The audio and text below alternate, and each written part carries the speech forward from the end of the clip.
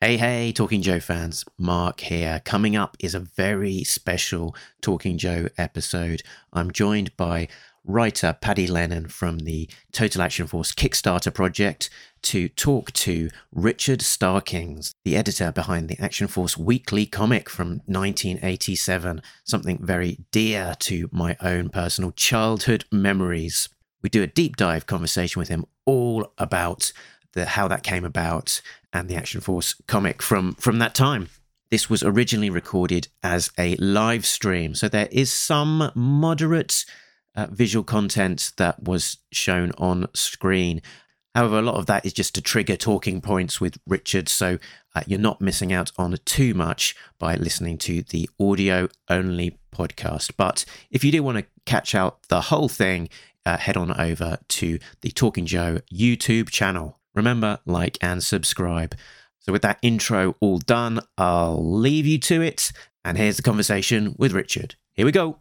Live from the Talking Joe studios. It's Talking Joe.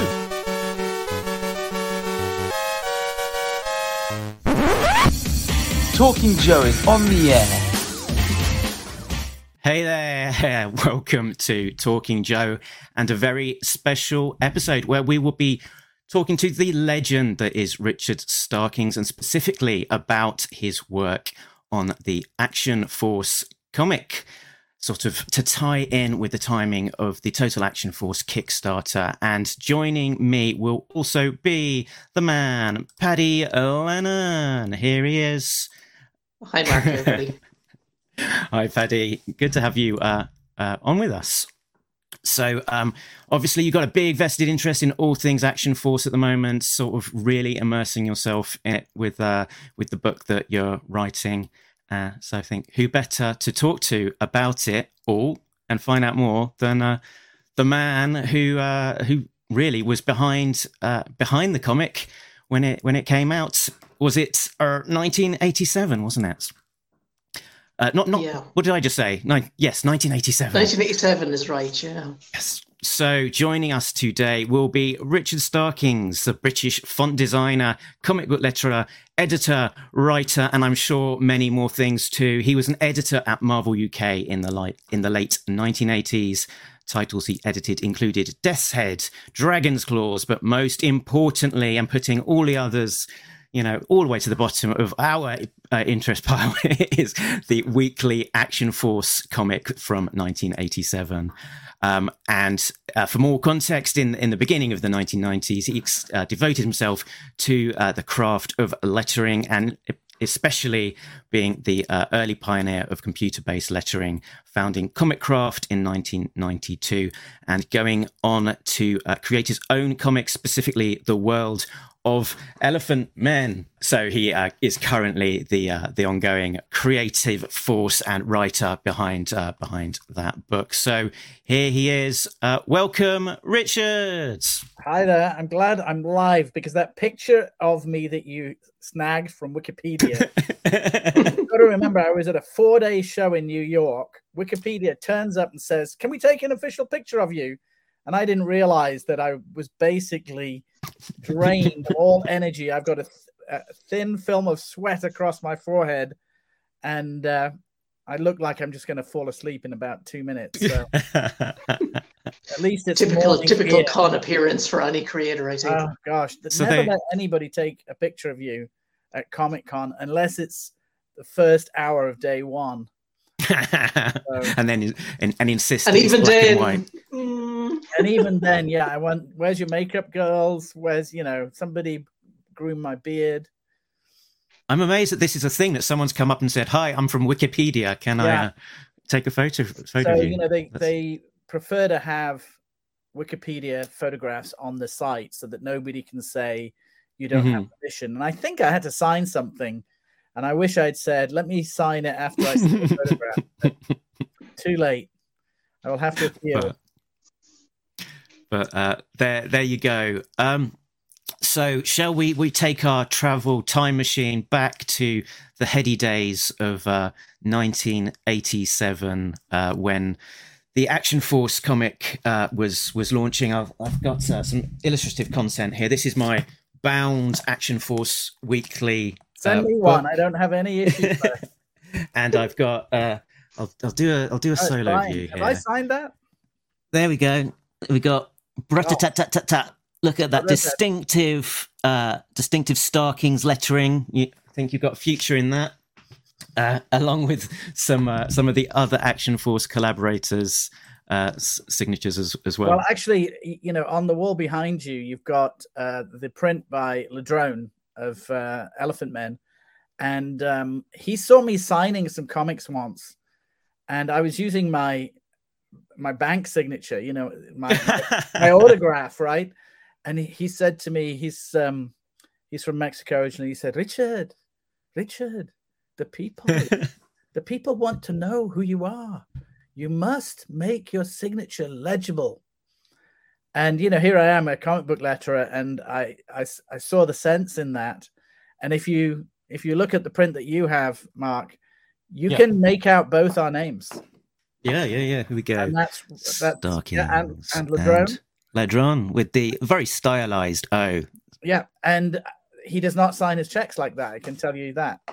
So he taught me something which, a lot of writers could take a leaf out of his book, because you can't always read people's signatures. Kev Hopgood, you can read. Most writers, though, they just do that. Yeah. It's like the iPad signature that we do now at the coffee shop. You just go, There's a few out there that I might name and shame. There's Garth Ennis. Yes. It's a short name as well. Yeah, come on, just sign Garth and be done with it. Yeah, everybody knows who you are. I think Dougie Braithwaite needs to practice his signature. Unfortunately, I didn't say that. That's one of the things where you look at a book and say, okay, there's a signature in there. Who of these creators have I actually? Who have I met? Be careful what you say. Oh dear. So, but actually, while we're on the topic of Ladrone, I'll just share this piece as well. So this is my Ladrone, and I've got it as a. Here we go. Oh, is it a commission? It's an overlay. This is a commission. Wow. So painted, I guess mostly sort of probably gouache. I think it might have been. So that's the very famous G.I. Joe cover originally by Mike Zeck. Wow, that's great. I have you to thank for the inspiration of reaching out to Ladrone, because he's an amazing talent, and sort of beyond knowing him for his work on Marvel's Cable, until I saw the work on Elephant Men, I had no idea what he was really, capable of in terms of, just work that would completely blow my mind. And he's still working on the Hip Flask miniseries, so hopefully that'll be finished soon. Excellent. Yes, I very much look forward to that happening and rounding out that Hip Flask work. So after a little bit of a detour, 1987. So very good year for music. So what was it like at Marvel UK in 1987, and what were you doing, and how did you sort of come into the Action Force project? So that's like three questions. Number one, Marvel was a lot of fun in that era, and I often refer to it as Marvel College, because I learned so much. In a week, when you're thrown in at the deep end, there was no computers. We were doing everything manually. We were using computers, but that was the typographer's area of expertise, and we would mark up copy.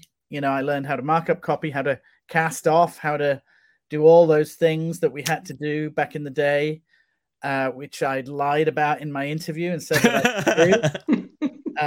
So, I had to learn the reprographics machine. I had to learn paste up. We had one of those waxers that was basically hot wax that you fed your bromide through so that it was sticky on the back. And we did physical paste up. But I was still working on Secret Wars at the time. And I can't always remember the timeline, because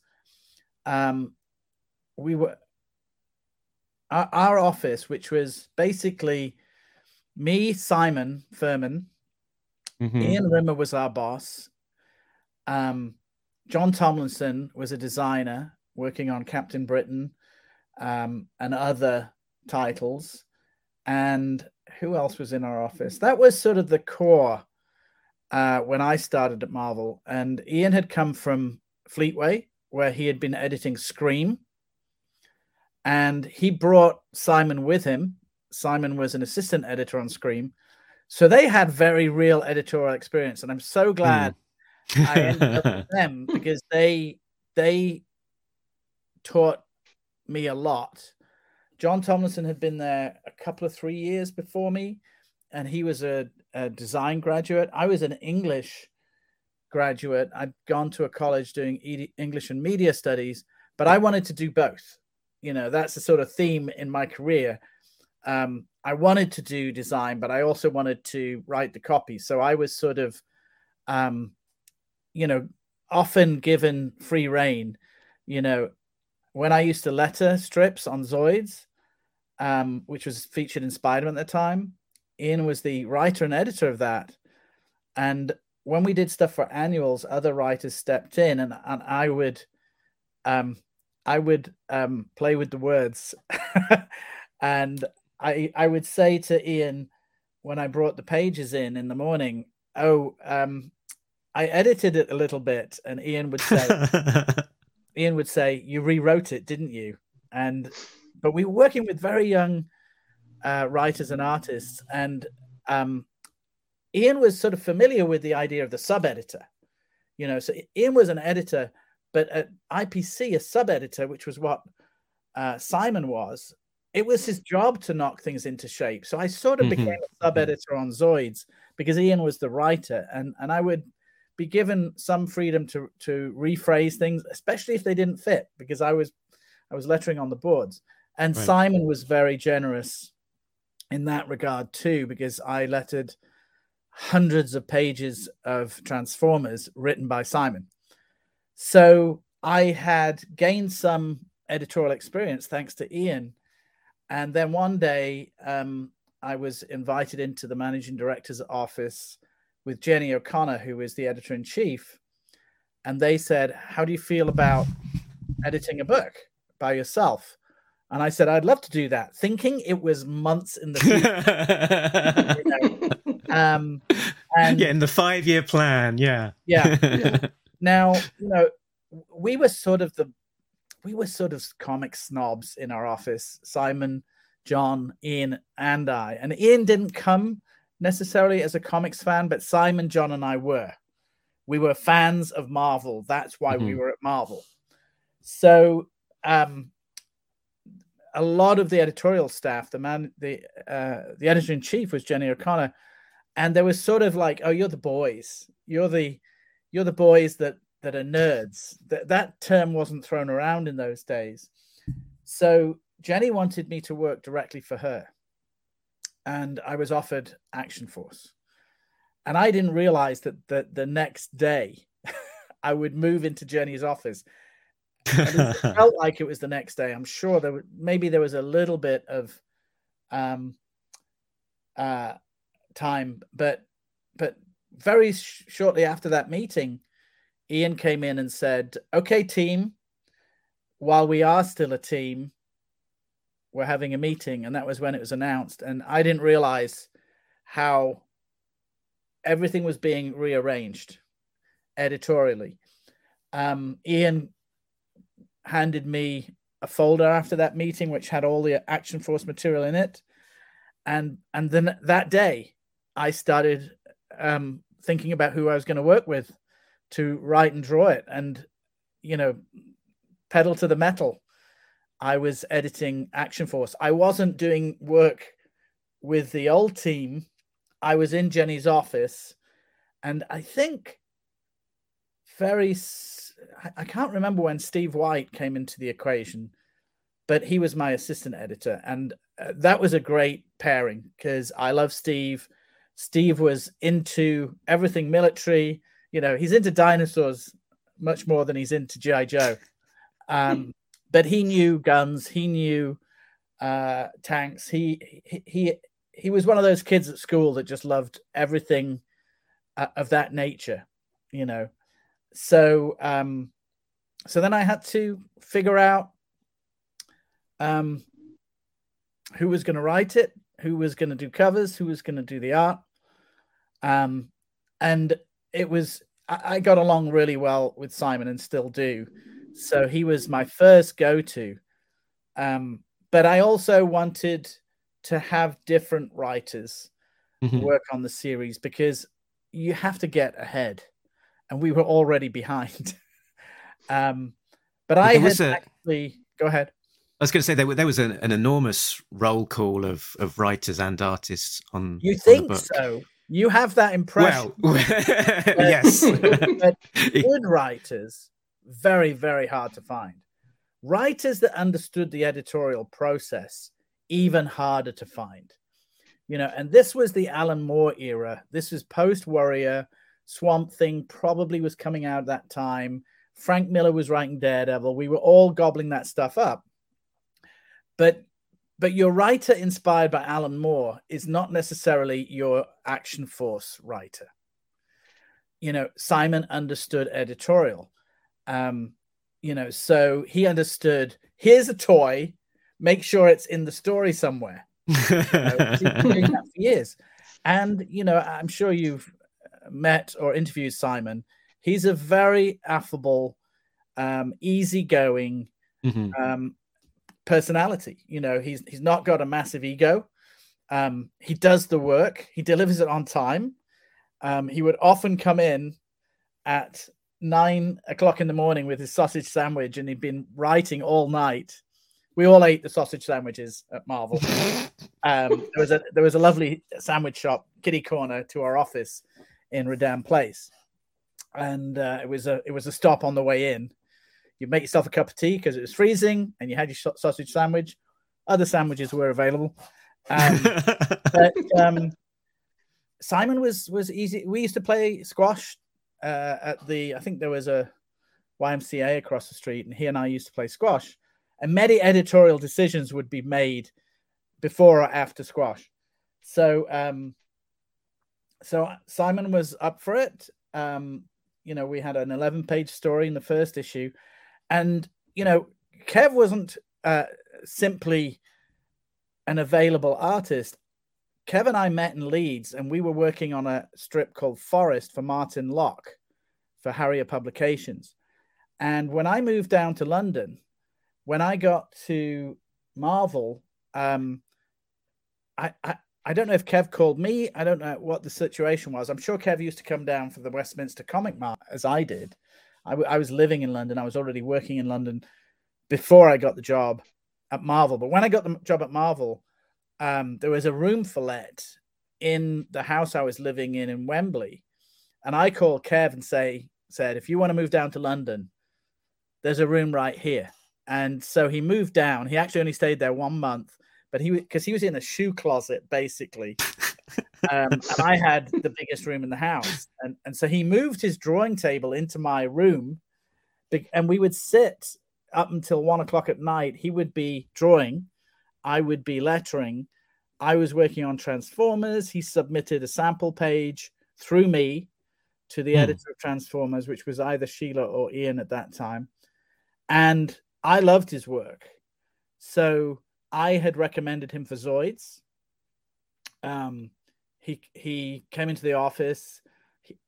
I don't think he even did a sample page on Zoids. I think Ian had been keeping it in mind. We ran one episode of Forest as a backup in Mighty World of Marvel in like 85 or 86. So it was sort of just a matter of time to get him onto Zoids. But then when I inherited Action Force, I think I may have stolen him from Zoids. I can't remember.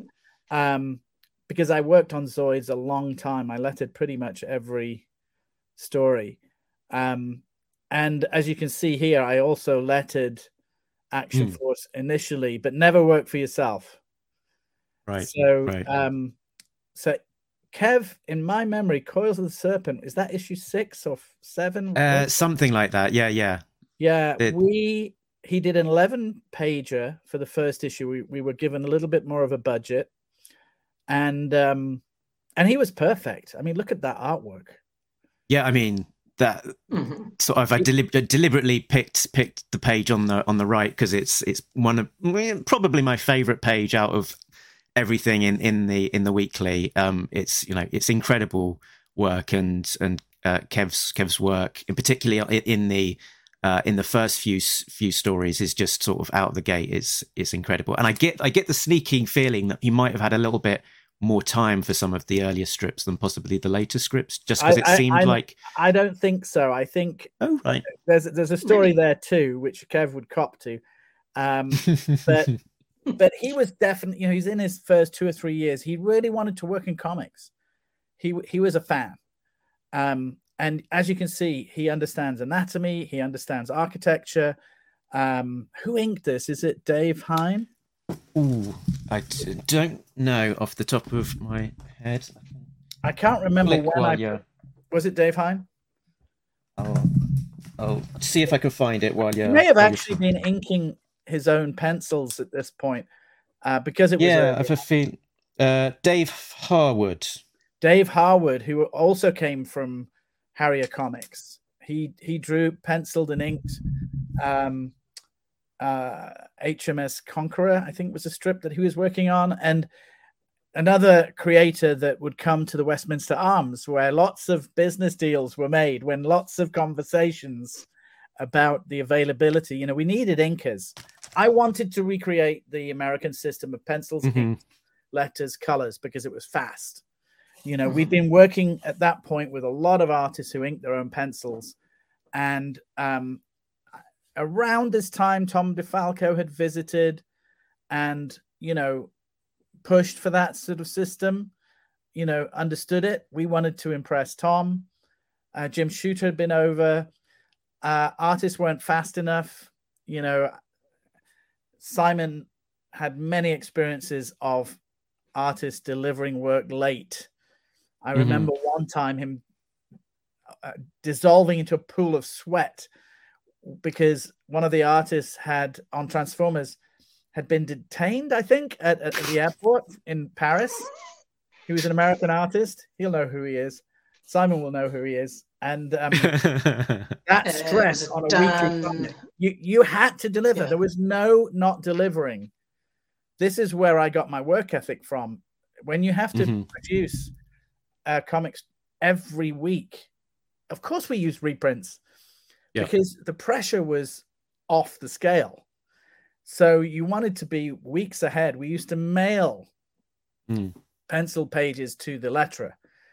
They would mail them back to us. We would then mail them to the inker, because you always want copies, because we had photocopiers. And Kev was local. We used a lot of local London artists because they could come in, drop off pages, pick up script, and go out again, and stay around for a drink in the pub. So,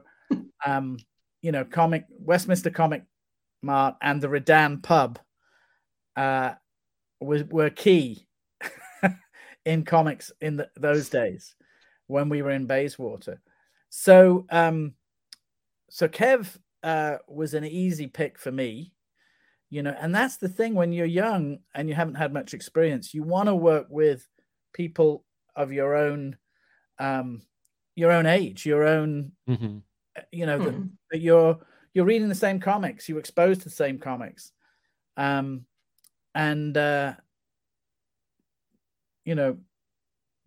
was about being part of that group of writers and artists. It wasn't really, there weren't that many people available. There was also a brain drain from Marvel UK to 2000 AD, because we were regarded as a stepping stone, and 2000 AD paid better by and large, So, and always, it's a buyer's market. So younger artists will work for lower page rates. And it was very difficult to raise those page rates because management would often say, find a cheaper artist. And that still happens today. That's why you have a lot of artists at Marvel and DC who work from overseas where the value of the dollar is greater.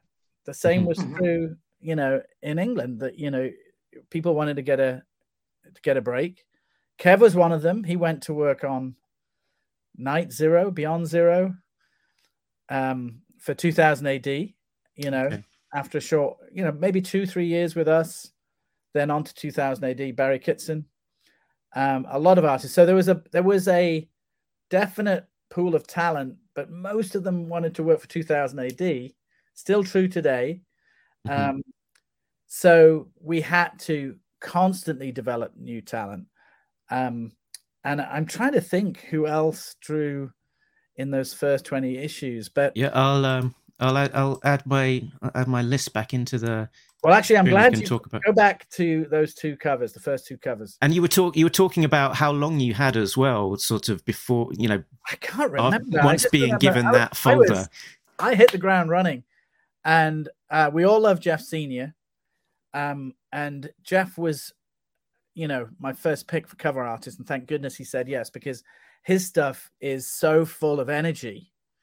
And that cover, of course, I wanted to look like a blister pack. I wanted it to look right, of course, like your background figure here. Yeah.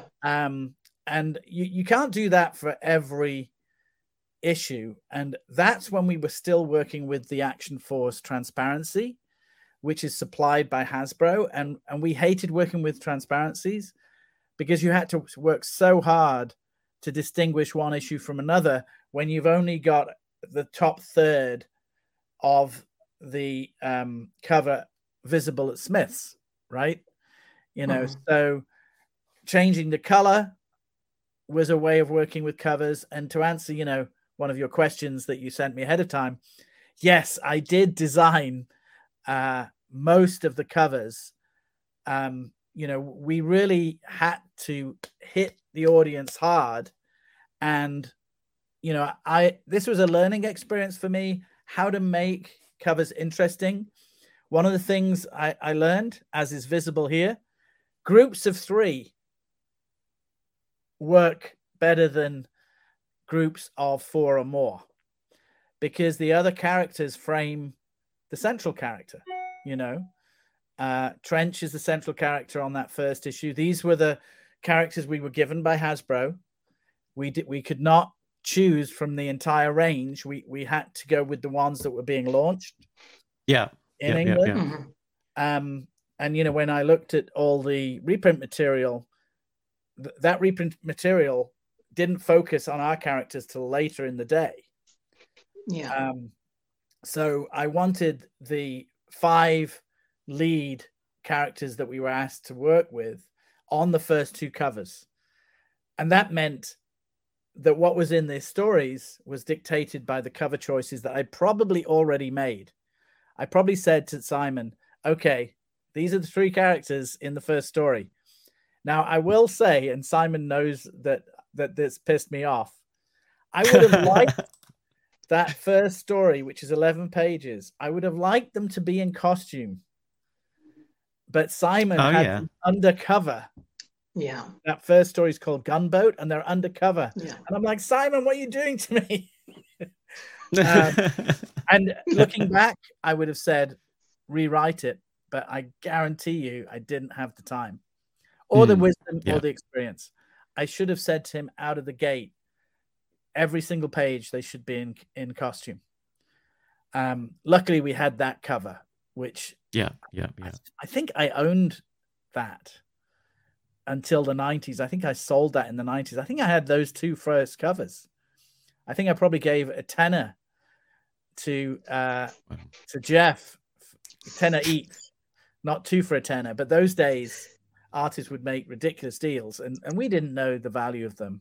Yeah, my heart actually broke there, Richard. Old long ago, and they were beautiful pieces because he painted them.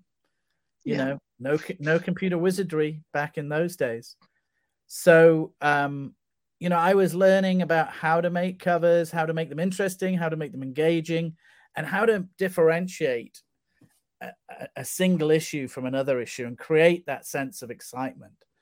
And choosing Jeff for covers was sort of a no-brainer because, they're bouncing off the cover there, and there's a lot of tension in Snake Eyes and the Cobra agent there, So that's the story behind those two covers. We eventually got to use the outline version of the logo so we could change some elements. I don't know.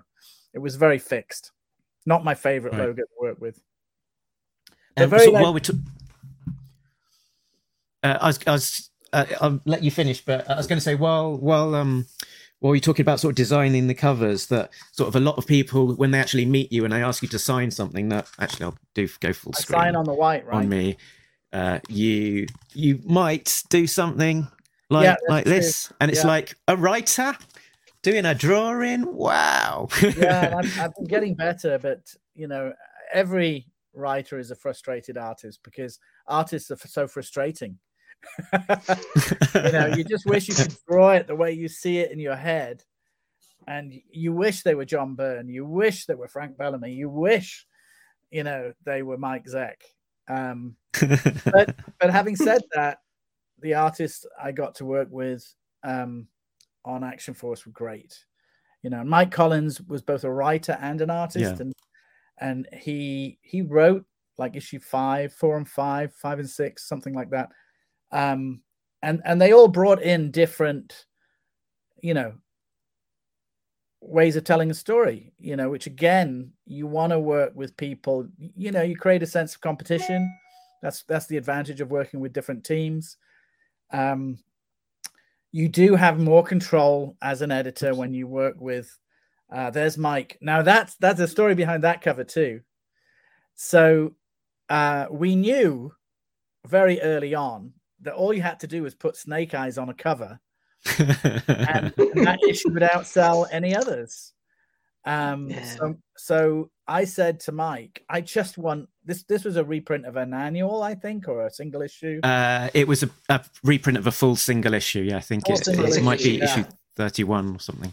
Yeah, and I said just do a full figure of Snake Eyes and this will sell itself. You learn very quickly working in comics for the sort of 8 to 12 age group that they will slavishly copy any figure that has all its limbs, hands, head, and toes. That cover alone, probably 20 kids sent in copies of that drawing. It's what children look for, and it's what we look for as adults. It's very dissatisfying when you only get close-ups, and that Destro splash page, he's full figure on that splash page, if I remember correctly. I think so. Yeah. But that's sort of storytelling 101. Always show a character full figure. Jim Shooter used to say, "How do we know he's not wearing roller skates?" But more importantly, how do we know that the children will copy this picture if you don't show the full figure? And if you sort of throw your mind back to the drawings you copied slavishly out of comics yourselves, probably it was a full figure drawing. I am guilty of tracing this cover as a child. Tracing them, copying them, it doesn't matter. That's what Pep used to do. If you look at people, if you look at Dave Gibbons' artwork when he was a kid, it's Batman. It's all the characters that they loved. They did the same thing. We do the same thing. It's a very natural reaction to something that you love, to draw it, to copy it, to trace it. Yes, I traced so many superheroes from the Foom calendar or something like that. I remember a Foom drawing of Hulk and Iron Man that I slavishly copied. So that's that's kind of part of the editorial approach when you're aiming at younger readers. Can you do a done in one story? Can you make it about key characters? And because we only had 5 pages a week, often we would focus in on one or two characters. And there's the solid non-transparency logo there. You know, the black really helps you read Action Force. And maybe we changed the color of the star. I don't know. But that Destro Down and Out, if I remember correctly, that's Mike's pencils with Brian Hitch's inks. Yeah. Yeah. And Brian was a very young artist that I, discovered. Steve Parkhouse sent him to me. Steve Parkhouse is a writer and artist who's been around the block. And there's a story behind that one too. Isn't this the prologue to Silent Running? The silent interlude. Yeah. Mhm. Silent interlude. I always call it Silent Running. So we realized we couldn't run a silent issue. You can't do that in a British weekly that's aimed at 8 to 12-year-olds. So, but we had to run it. You know, the backstory to that is when I became the editor, I took home 70 issues of G.I. Joe over the weekend and read them all in 2 days, thinking this is going to be crap.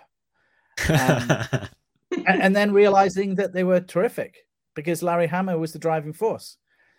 And the moment I read Silent Interlude, I was like, we have to use this because it's got Snake Eyes and Storm Shadow in it. They're two most popular characters. There's a reason why they feature so large in the movies, right? Because they're intriguing, because Snake Eyes doesn't talk. Are they brothers? What's going on? They seem very similar. They don't talk. So I remember we debated that. I don't know where or when, but I came up with the idea of a prologue and an epilogue. And I gave that issue to John Tomlinson, who was writing under the name Steve Allen. Because at the time, we felt that if you were named Steve or Allen, you'd be successful in comics. So he put the two together. I then became Richard Allen because Allen is my middle name. And Mike Collins became Ford Allen. There was a whole in-house joke. But those guys do not exist. But again, you wanted to work with people in editorial. I wanted to work with John because he understood. He understood the brief. And the brief was, I want a sequence with some words before and after. And I think they were called Truth and Consequences. And Brian was sort of on the up and coming. He had actually drawn Dan Abnett's first script. It was just a character piece about one character, and it was Dan's first commission and it was Brian's first art. But we didn't use that till later. That's my memory. Okay. And again, it gave me the excuse to put Storm Shadow and Snake Eyes on a cover, although that might not be the cover for Silent Interlude. I can't remember. We put Snake Eyes and Storm Shadow on a lot of covers, because, we only lasted 50 issues. That's only a year. Yeah. And we were hoping, scroll back. That'll give me a little bit of a prompt. Yeah. That poster image on issue 3, that was a great image. There were some great covers there. Look at that. So there you go. The three characters, then the one character close up often works well.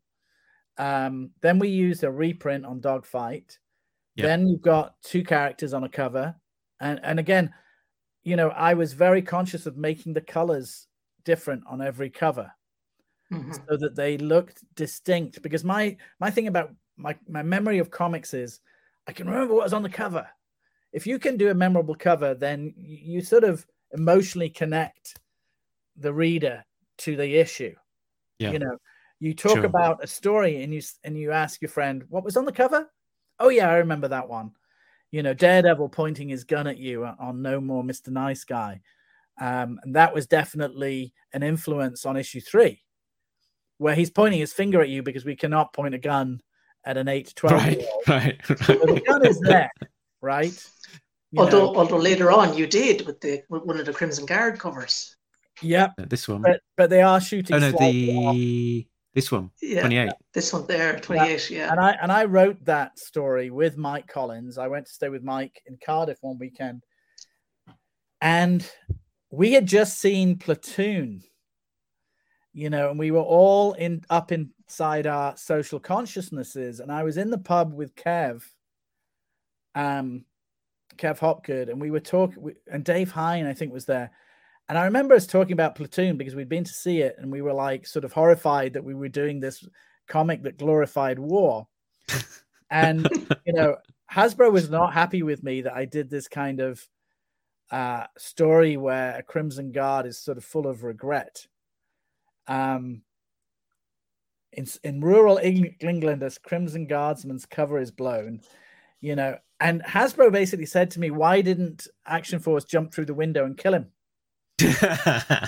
and it's, well, because haven't you seen Platoon? So in reaction to that, I wrote a 2-part story called Violent Lives, where Lady J gets shot. There it is. You have to do the George Perez Superman cover at some point. Of course, yeah. Wow. Mm-hmm. Unfortunately, and I know Steve White separated that. It's very difficult to do fire when there's no flames there. So that's a separated cover where Steve White has done these little dots to indicate flame. But I just thought, right, I'm going to write the most violent 2-part story. Again, this is in the era of Frank Miller when, there was a lot of violence in Daredevil.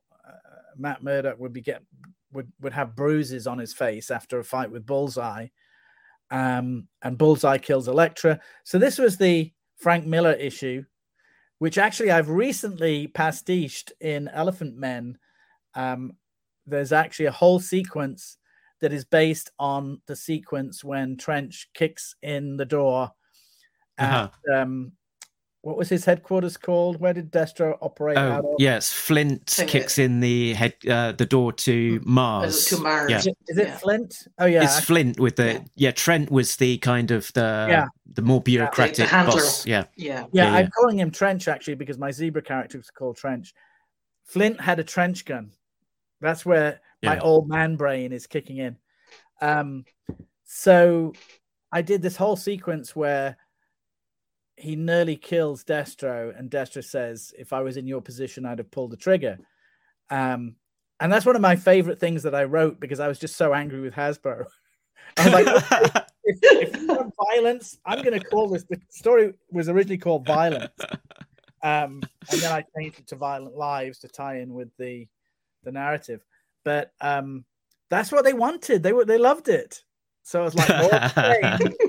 So that's one of the few ones. I don't know if I wrote more than 3 stories. I was flicking through this morning. It wasn't necessarily a huge. Once I'd figured out that you were Richard Allen and a bit of Ford Allen, there was. I think the biggest storyline was that one that we were just talking about, and what I flicked through the Action Force Monthly as well, the European missions one, and it looked like Richard Allen was. I wrote one with Steve, I think, and oftentimes, if the editor's writing, it's because the either writers aren't available or the editor knows what needs to be written for that issue, and quickly. I used to go in at 7 a.m. to do any writing I would do. I wrote some Zoids, I wrote some Ghostbusters, I wrote some Action Force, and I would just get it done as part of my working day, when no one was around, because it was quicker that way, and yes, I got some extra pocket money. But sometimes working with a writer that just doesn't understand the editorial imperative of splash pages, action, and toys, so which one did I write? I can't remember. It looked like it was issue 1, 4, 12, and 13. Oh, wow. So it was the Dougie Braithwaite Double Bluff story. It was called Plot. I have no recollection. Actually, am I getting that mix? That's Ford Allen, so that might have been Mike Collins, possibly.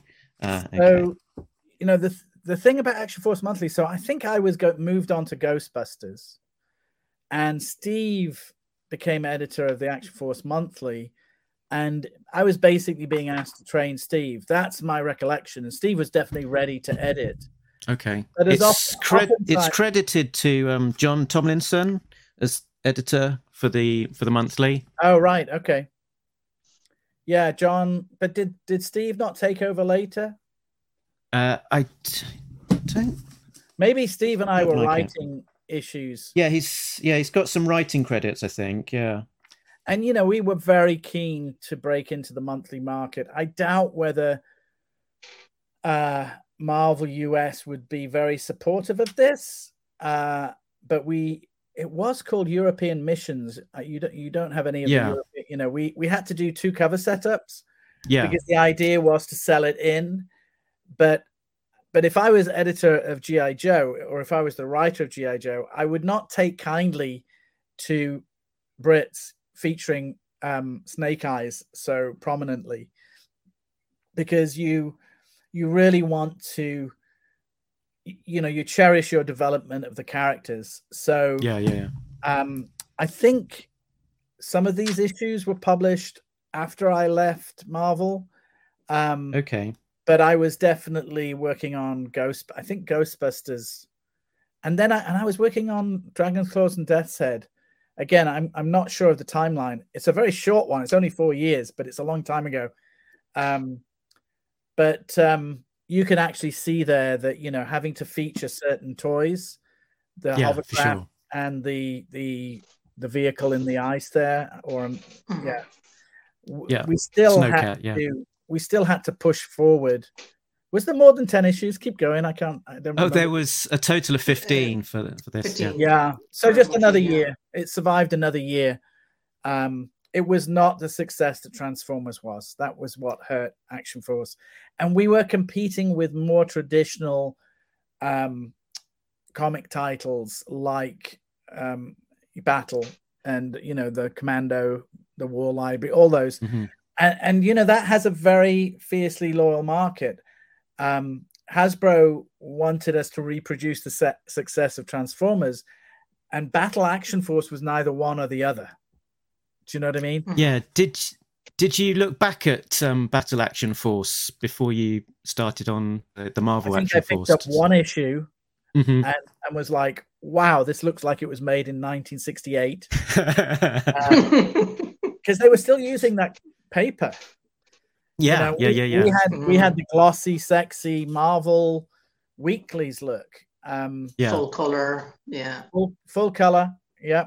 And that's the beginning of the days of, the 70s. You had Countdown and Look-In, which had many different franchises, and then Des Skin pioneered the devoted franchise comic with Doctor Who. And then later Blake Seven. So in the 80s, the toy manufacturers were taking the lead because they owned the properties. They owned Transformers. They owned Action Force. They owned Care Bears. They owned these toy properties that they wanted the comics to promote. So they didn't want to be pushed to the back of an anthology. They wanted to be center stage. And that's what we offered. And, Robert Sutherland, who was managing director, was super smart. Thomas the Tank Engine is still going. It started at Marvel, and then he took it with him and created Redan Comics. And I've seen Thomas the Tank Engine on newsstands in the States. That book just prints money because Thomas is one of those classic characters like Winnie the Pooh, and he had a good nose for franchises. He was also, he understood that the fans at Marvel needed to work on American style comics. So he tried. But oftentimes Marvel US was suspicious of us. And even Doctor Who barely made the transition to the States, and in fact, I'm glad it failed because that meant Doctor Who magazine could continue as it was and didn't become, a vehicle to present comic material for the US to reprint, which the Marvel premiere issues of Doctor Who didn't do very well. Otherwise, there would have been a lot more of them. And do you think the sort of the ending of the Action Force Weekly and moving it into the monthly and the equivalent European missions was that kind of Cheaper. driven by the desire to make it closer to the American books and to shrink the never close? No. Okay. Always time and money, right? So I recognize the need to create the comic book that the licensor wanted. You want your comic to be successful. You're given a project. I'm 24, 25 when I'm editing this, and I'm just excited to be able to commission writers and artists and keep my friends, bring my friends, give them a career, which was, that was, you want to be working with people that you admire, and you want them to get the opportunities, but you don't want them to go and work for 2000 AD, not when you work for and they all did. They all left us behind. Stay at my level. Don't go up to the higher paid jobs. Well, there you go. You see, you're buying into that. What is the level anyway? You guys are all fans of Action Force, right? So that was your thing. And I used to say to Simon when artists that worked on Transformers went to work for 2000 AD, like Barry Kitson, I said, one day fans will come to you and they'll have you up there where all of my contemporaries had 2000 AD up there, right? Everything, anybody that is, when you're exposed to something between the ages of 8 and 12, those are the key years. You emotionally imprint on that toy, on that comic book. It doesn't matter if it's Thundercats, which was one of the hardest franchises to work on because it was such a limited story. There was Mumm-Ra and there was Lion-O, and how do you get them into trouble? How do you generate conflict? And that didn't last very long. Thundercats as a cartoon show or as a weekly. And I remember working on that as an editor and being really frustrated. How do you find the stories in that? G.I. Joe is easy. Cobra, G.I. It's Star Wars. It's the same setup as Star Wars. Wars are easy. There's always and a lot of that has trickled into Elephant Men because I have the war story as a backstory to the Elephant Men. And I can tell you, I've been writing Elephant Men for 120 issues. That's not an easy task. I'm so in awe of anybody that can do it for longer, like Chris Claremont and the X-Men. Coming up with new situations, not repeating yourself. So it's great that you have now introduced these characters. Now bring this thing in, and it's all about where you weave the soap opera in. But you can't control the love that people have for 2000 AD. But what you do have now, I remember Jay Lee, who's a very well thought of American comic book artist. Is he born in America? I'm sure he doesn't mind being called an American comic book artist. Massive fan of Transformers. All these guys that grew up in the 90s, were exposed to whatever they were exposed to. I was exposed to Doctor Who. Jay Lee worked on the Transformers versus G.I. Joe series that was set. That's right. Yeah. Willingly. Yes, willingly. Yeah. He didn't want to work on Judge Dredd. He's like, why do you Brits all love Judge Dredd? Because that was one of the things that I connected to in my teens, So that's the thing, is that it's all emotional. There isn't a higher or a lower level. Mm-hmm. There's only emotion and your connection. So, you can't convince somebody who loves Thundercats and is now 55 or 45 or whatever age group that fits that. You can't convince them that one is better than the other because they still have their toys in the cupboard, at home. And if they see a brand new Lion-O in packaging, or if they see, a a Lady J character. I actually they've just released they haven't released it yet, but there's a 4-pack of all the characters I worked on. And it cost me $220. I paid the money. They haven't turned up yet, but I was like, well, those are the 4 characters I worked on, and I have a little bit of a fondness for G.I. Joe in that small window of 1987 when I edited the comic. So this little window of characters, the 1987. Yeah, there you go, Lady J. Sort of Footloose. I think Footloose is the Dan Abnett, Brian Hitch comic. Does he have glasses? Who's the character with glasses? Dusty? Maybe it's Dusty. Who wears glasses? Not sure. Shipwreck. Yeah, we did a story with Shipwreck. He's basically looks like you did Shipwreck. Yeah, he's old Action Man. Yeah, all of these guys with the little cockeyed hat, the blue shirt. I had an Action Man like that. I remember thinking, "Oh, that's Action Man." Yeah, Crimson Guard. So we had to feature all the Quick Kick and Quick Kick. Of pretty course, much. Quick Kick allowed me to reprint Master of Kung Fu in the back of Action Force because it was Kung Fu. Yeah, so was that was that a combination of again, like sort of, it's soaking up content and here's some content and also that you loved Master of Kung Fu? Yes, absolutely. And I loved particularly the Paul Gulacy issues. I love the Jim Starlin issues, but he was only around for 3 or 4 issues. And here's a Kung Fu character that we had to feature in the strip. And actually, there was a little Quick Kick prologue. Yeah. For Shang-Chi, yes. Yeah. Introducing Shang-Chi as somebody Quick Kick knows, yeah. Yeah. And I think that was Grant Morrison. So Grant Morrison writing it, yeah. So that's how I put.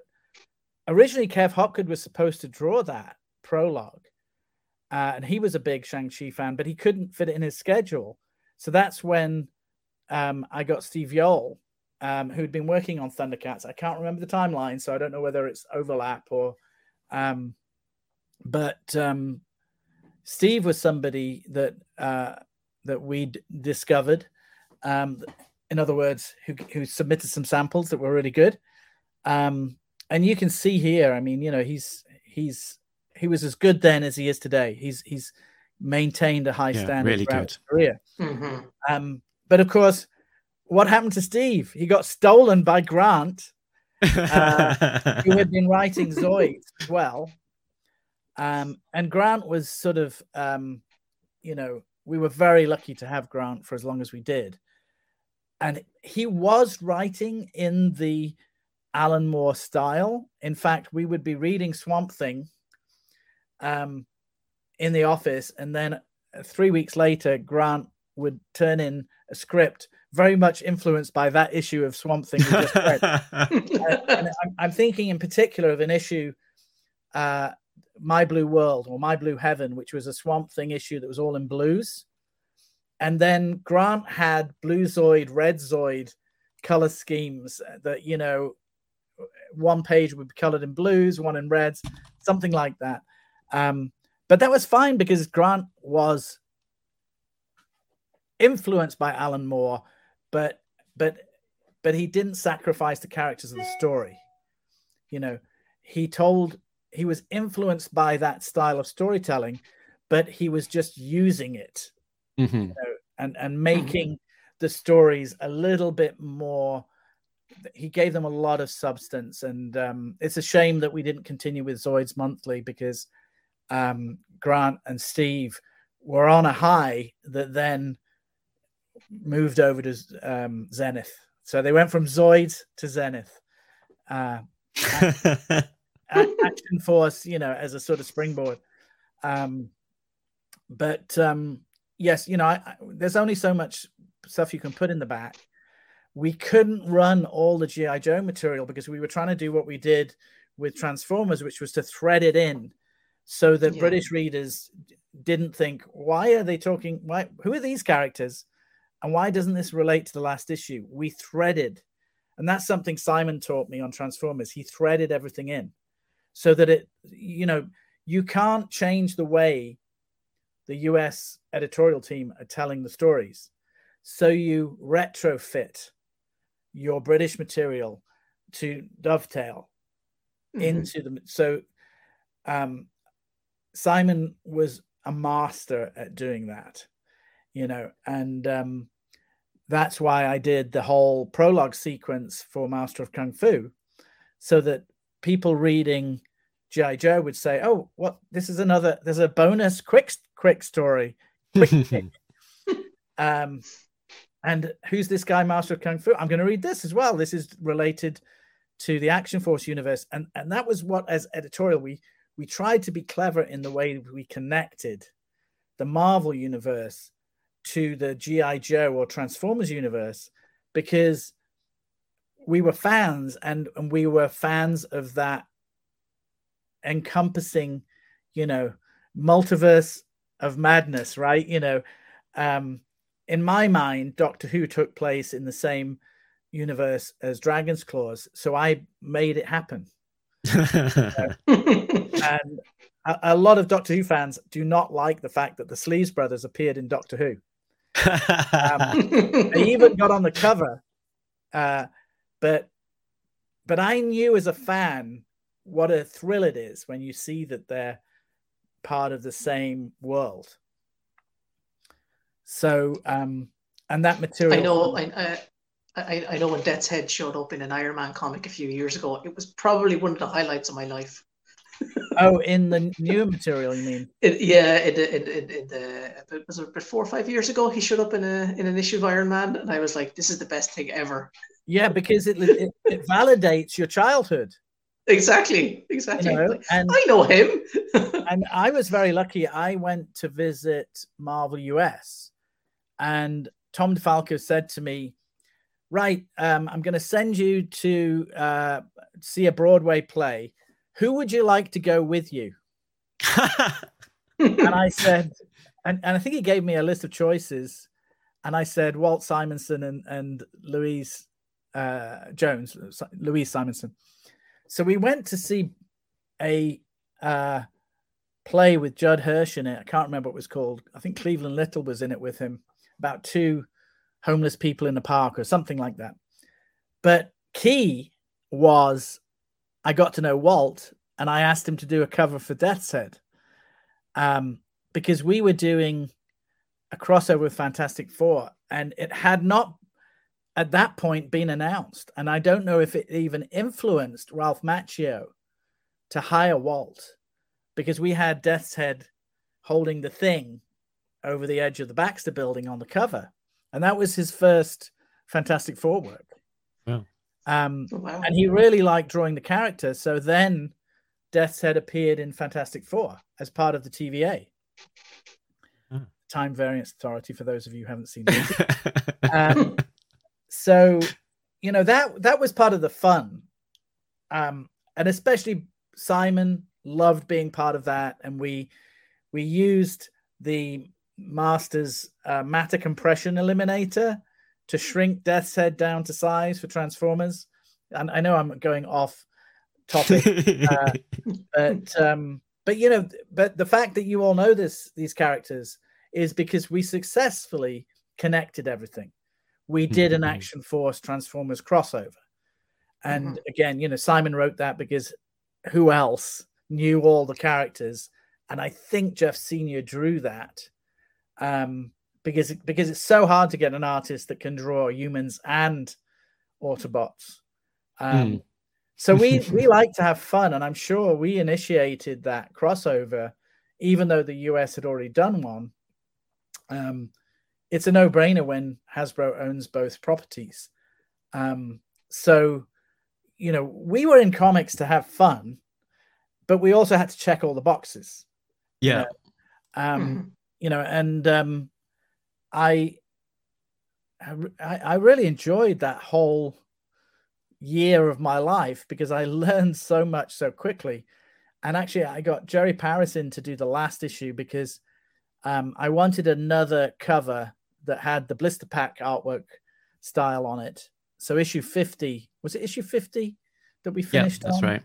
You know, Jerry did this. Jerry was just a phenomenal artist. He'd done Transformers #1 cover art. And I think he's recreated it. Yeah, there you go. And it looks nice with your background around it too, like the first issue. You know, being able to work with artists of this caliber, young artists, was just a treat. You know, Dougie was 15 when he did his first work for Marvel UK. And I'm still good friends with Dougie to this day. That might be it. That might be his first work. His first published work, I want to say, was something else like Thundercats. But, you know, another artist who, Dave Gibbons gave me the nod because he'd seen Dougie's work at a convention. And I was talking to Dave about something. We were probably trying to get him to do a cover for something. And he said, Gibbons pick Dougie Braithwaite. You know, and when somebody of Dave's stature tells you to work with someone, you get their phone number real quick. Yeah, and Dougie, you know, just, I think he had done, I gave him a sample script, and what he turned in was better than the one we published. You know, so I'm trying to think who else. Yeah, I mean, just, you think we had a roster of artists, but we were always scrambling. Anthony Williams came in on Action Force quite early on when Kev was moving on to 2000 AD. And to go back to Kev had to do 5 pages in a night one time. And he came in, he did not sleep. He did them all. All I remember, there were horses in it. And he thought he was going to get fired. It's not that one. No. Just that's No. He's got his name on it. I can see that there's not a horse. Burning on all cylinders.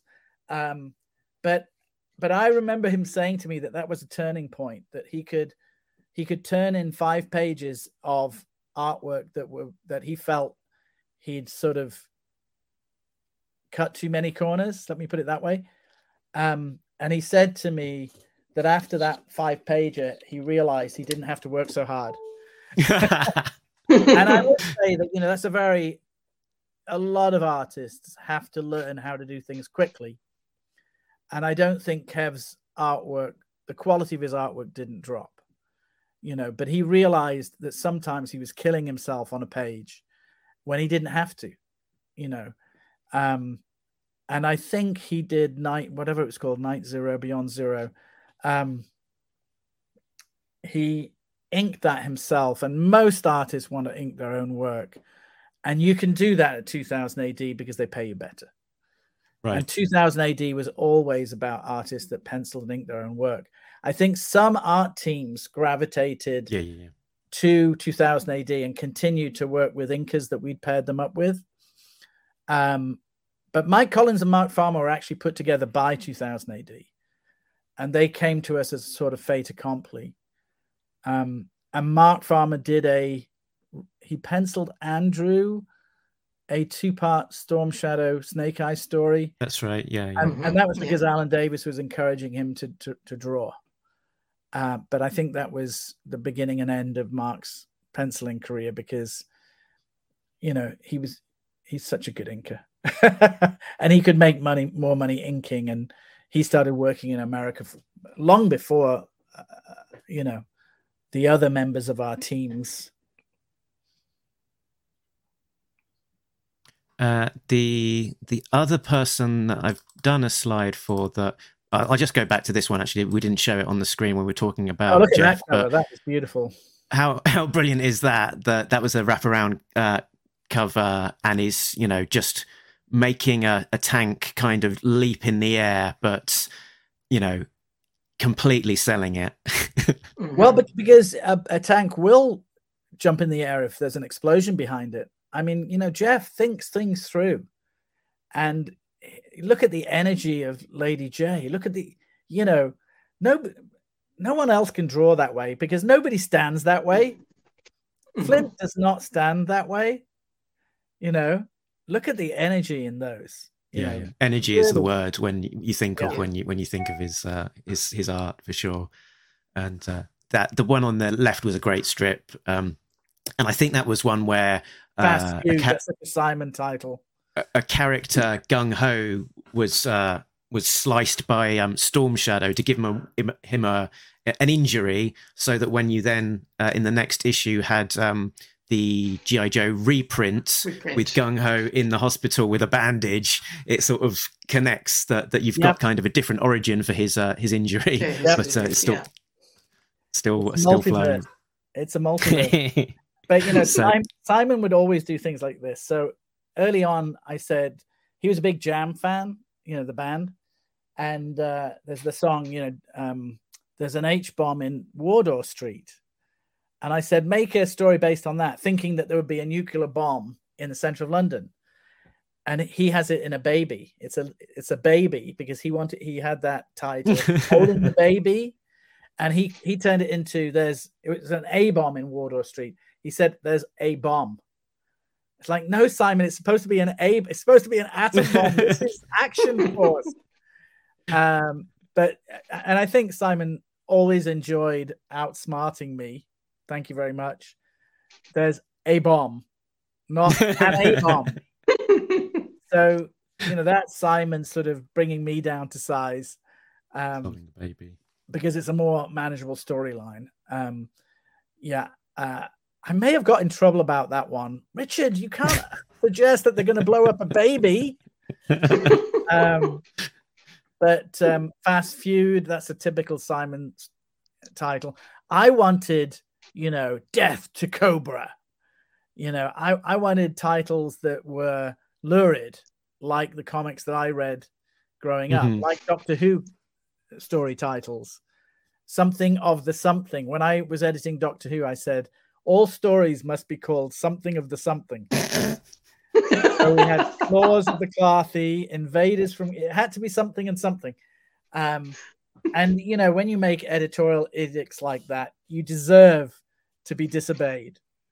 Simon's sense of humor was always... Simon was always tweaking the people he works with because that's his sense of humor. And that's why, he's written Transformers for so long, and he's become identified with his body of work from the 80s, which of course is now held in great esteem by people like yourselves. That's why there was a Death's Head omnibus last year, and the Dragon Claws hardcover that came out from Panini. Is it Panini? The company that does those libraries. Hachette, is it? It's either Hachette or yeah. And it's nice that Dragon Claws is available in hardcover. I have it. Yeah, wonderful. Yeah. And it's just a shame. I've never seen all this Action Force stuff reprinted, and it deserves to be. I'm sure IDW may have printed some of it, but it was. They haven't actually. It's something we've for the Action Force book. We are in contact with Hasbro and IDW, and we were nudging them to try do it last year. And we were this is the mistake you all make. Don't ask for permission. Do it and ask for forgiveness. I think there's was it Swedish or something like that put out a Swedish fan group did a reprint of the Action Force comics, translated into Swedish. Make it not never been all profits go to Ukraine. And then they'll look like shit if they... they can't argue then. If they argue, don't be that guy. Yeah. No, that's always been my philosophy. It's easier to ask for forgiveness than permission.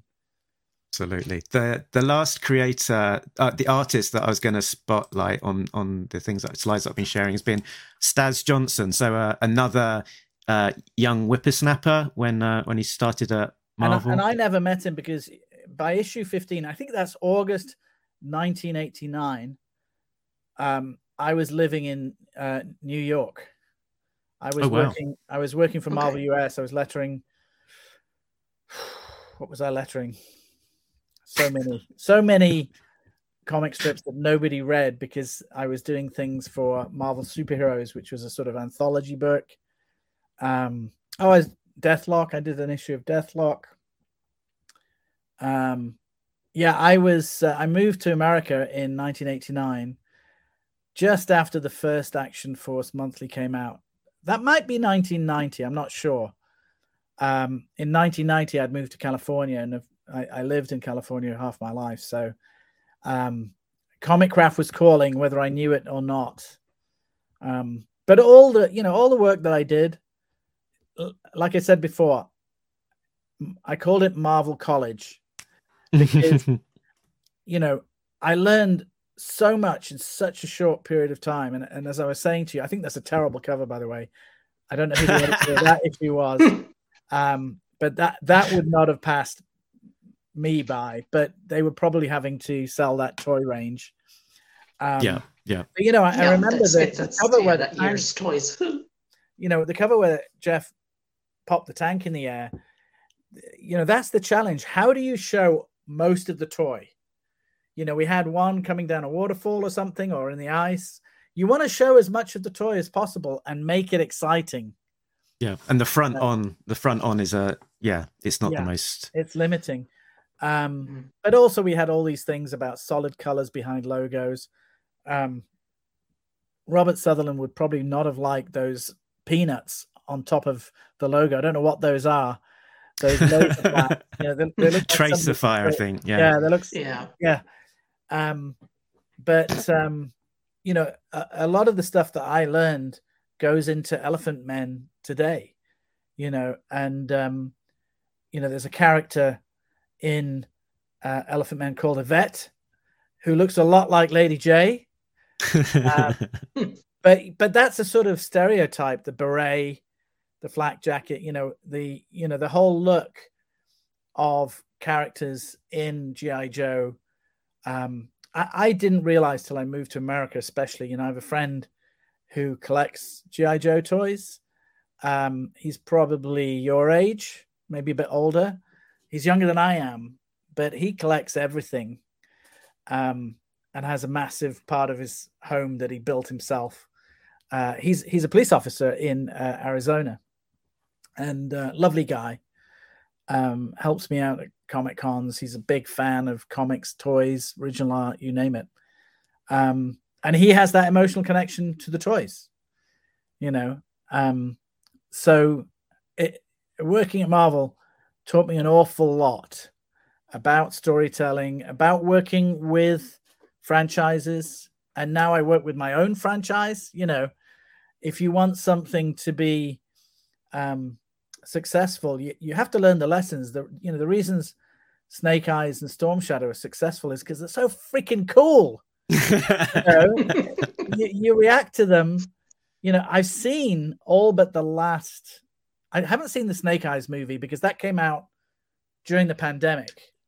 Yeah, that was last summer, wasn't it? Last August 2021. But my son Jet was obsessed with the Transformers movie, and he wanted to see the G.I. Joe movies. So I went, and as a former editor, you're like, oh, they did that. Oh yeah, there's Snake Eyes, there's Storm Shadow. Oh, they've got all the right characters. The Transformers movies, which are very violent, I think they're very noisy, they're Michael Bay, right? Mm-hmm. But watching the Transformers movies, with that, and the best Transformers movie is Transformers the movie. Let's not get that wrong. But when you see the Transformers movie, they do capture the characters. Optimus Prime, Bumblebee, they capture them. We love Bumblebee. We couldn't have enough Bumblebee in the comic at all. So you develop an appreciation of bringing a toy line to life. And, I always think that Elephant Men is a toy line waiting to happen. I've got a rhino. I've got a hippo. I've got an elephant. I've got good-looking female characters, strong, good-looking female characters. There's a lot of strong female characters in G.I. Joe. So, you can't help but look at your own work and see the influences. You know, I do another book for Amazon for Comixology called Ask for Mercy, and she is actually based on the character Yvette, because Yvette was such a popular character. You know, a girl with a beret in France with a machine gun, right? And very popular character. And then I thought, I wish she was a central character. So I created this character, Mercy. And again, Mercy, there's a character called Mercy in Dragon's Claws, because I said to Simon, Mercy is a good name for a character. And she's in Dragon Claws, but I was like, wait, I thought that up. I'm taking that back. Right.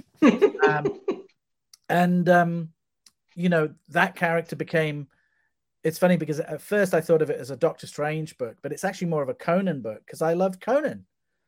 And Conan was always swords and sorcery. And it took me 3 volumes of Ask for Mercy to realize that this was more of a sword and sorcery book than a Doctor Strange book. There's a quick plug there. There we go. Mercy. Soon to be in print from Dark Horse Comics. These are excellent. Print on demand comics.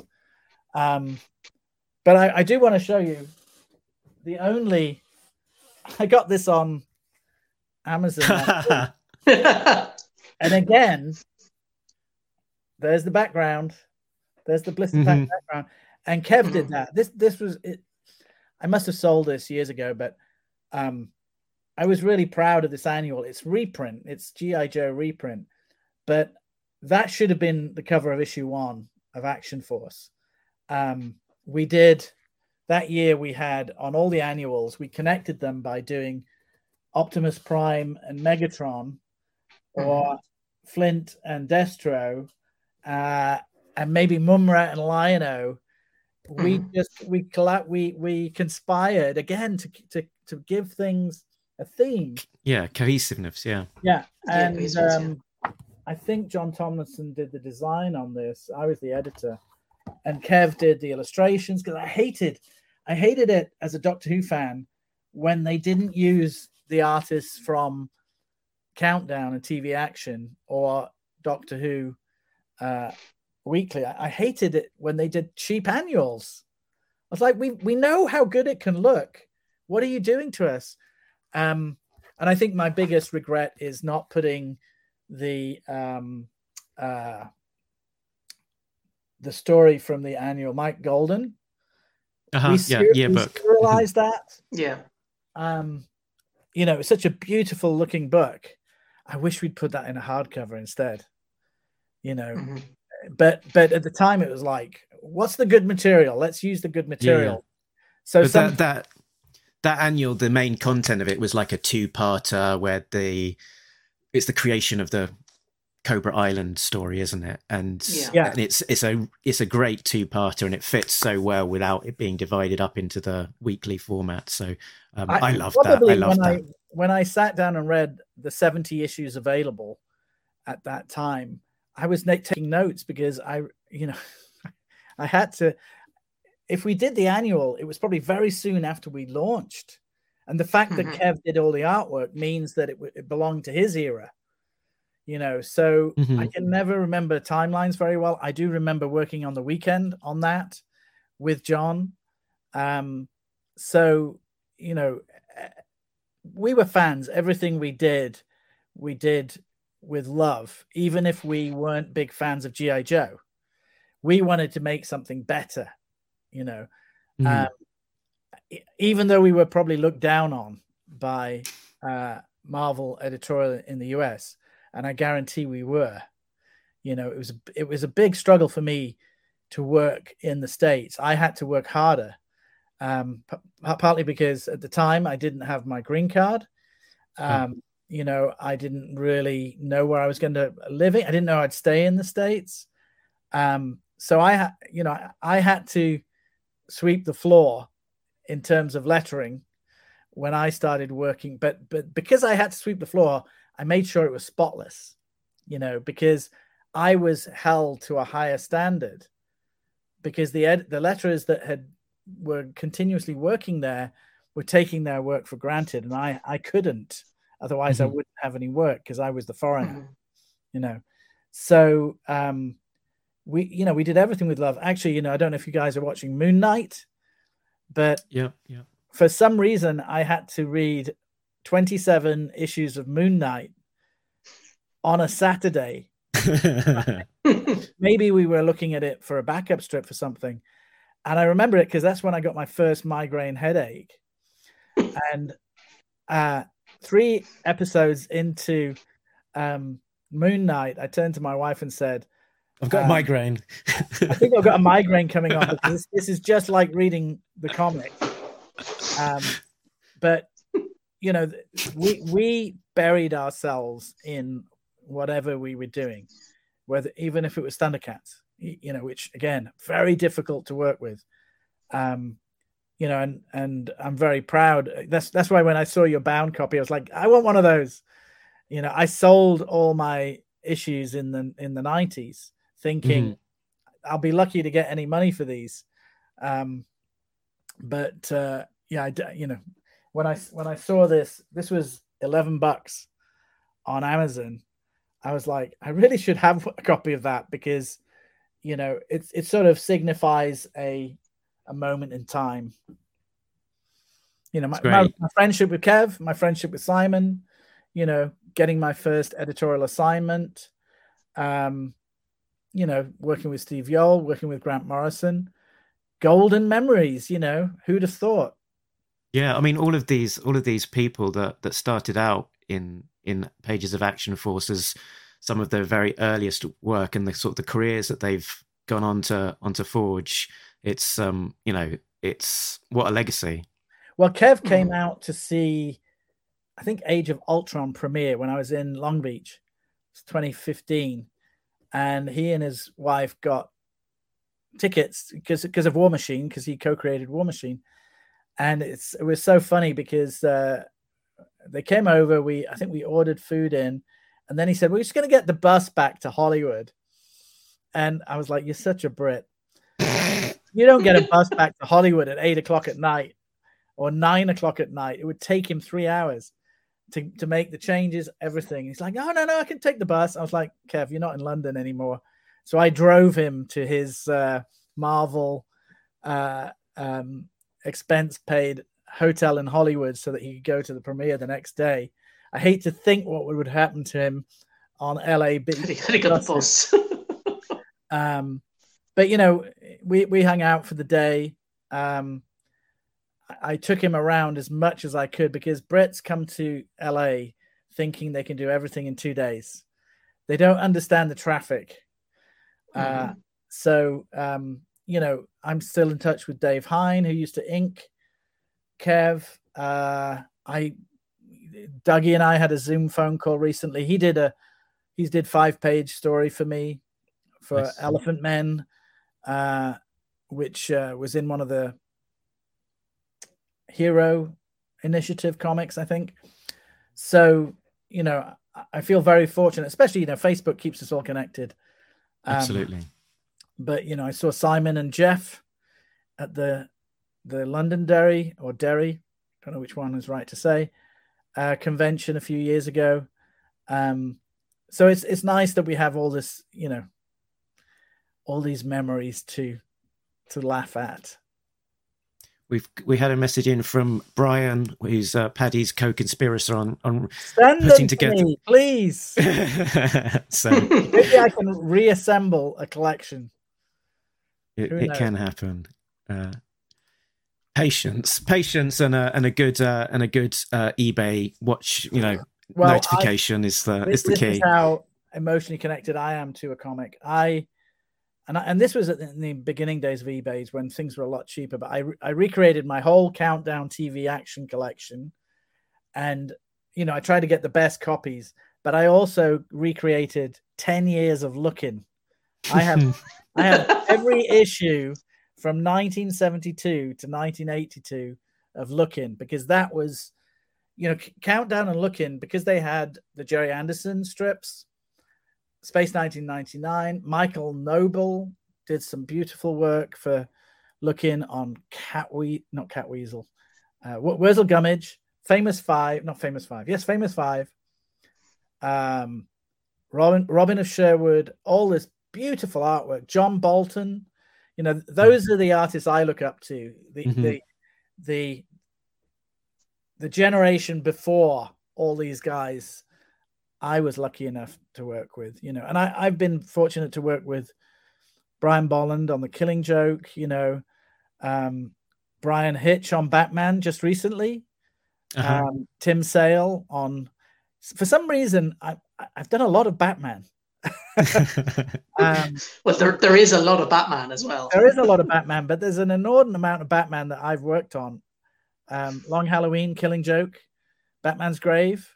Those are just the ones I can remember because they're the more popular ones. But, as a lettering artist, I've been very, very fortunate. But, key to me was learning about creating your own comic, which is what I've done for the past 25 years. Wonderful. And that's what I would encourage any up-and-coming comic book creator. Get your feet wet with franchise characters, but then make your own franchise. That was drilled into me by John Wagner and Alan Grant on 2000 AD. And just yesterday, Neil Adams passed away.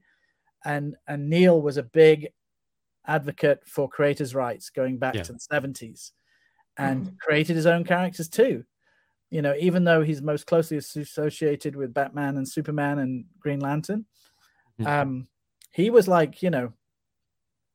he's part of the reason that there is any money paid to creators when they're brought to TV or movies, and he got a nice check when Batman Begins came out because I think it's Ra's al Ghul. Okay, yeah, of course, yeah. And that's right. If there was a movie made on of an Action Force story, Larry Hama should get a big check, because he brought those characters to life. And that was the surprising thing when I read G.I. Joe. I was like, wait a minute. This is good stuff. I can't use all of it, but I wish I could.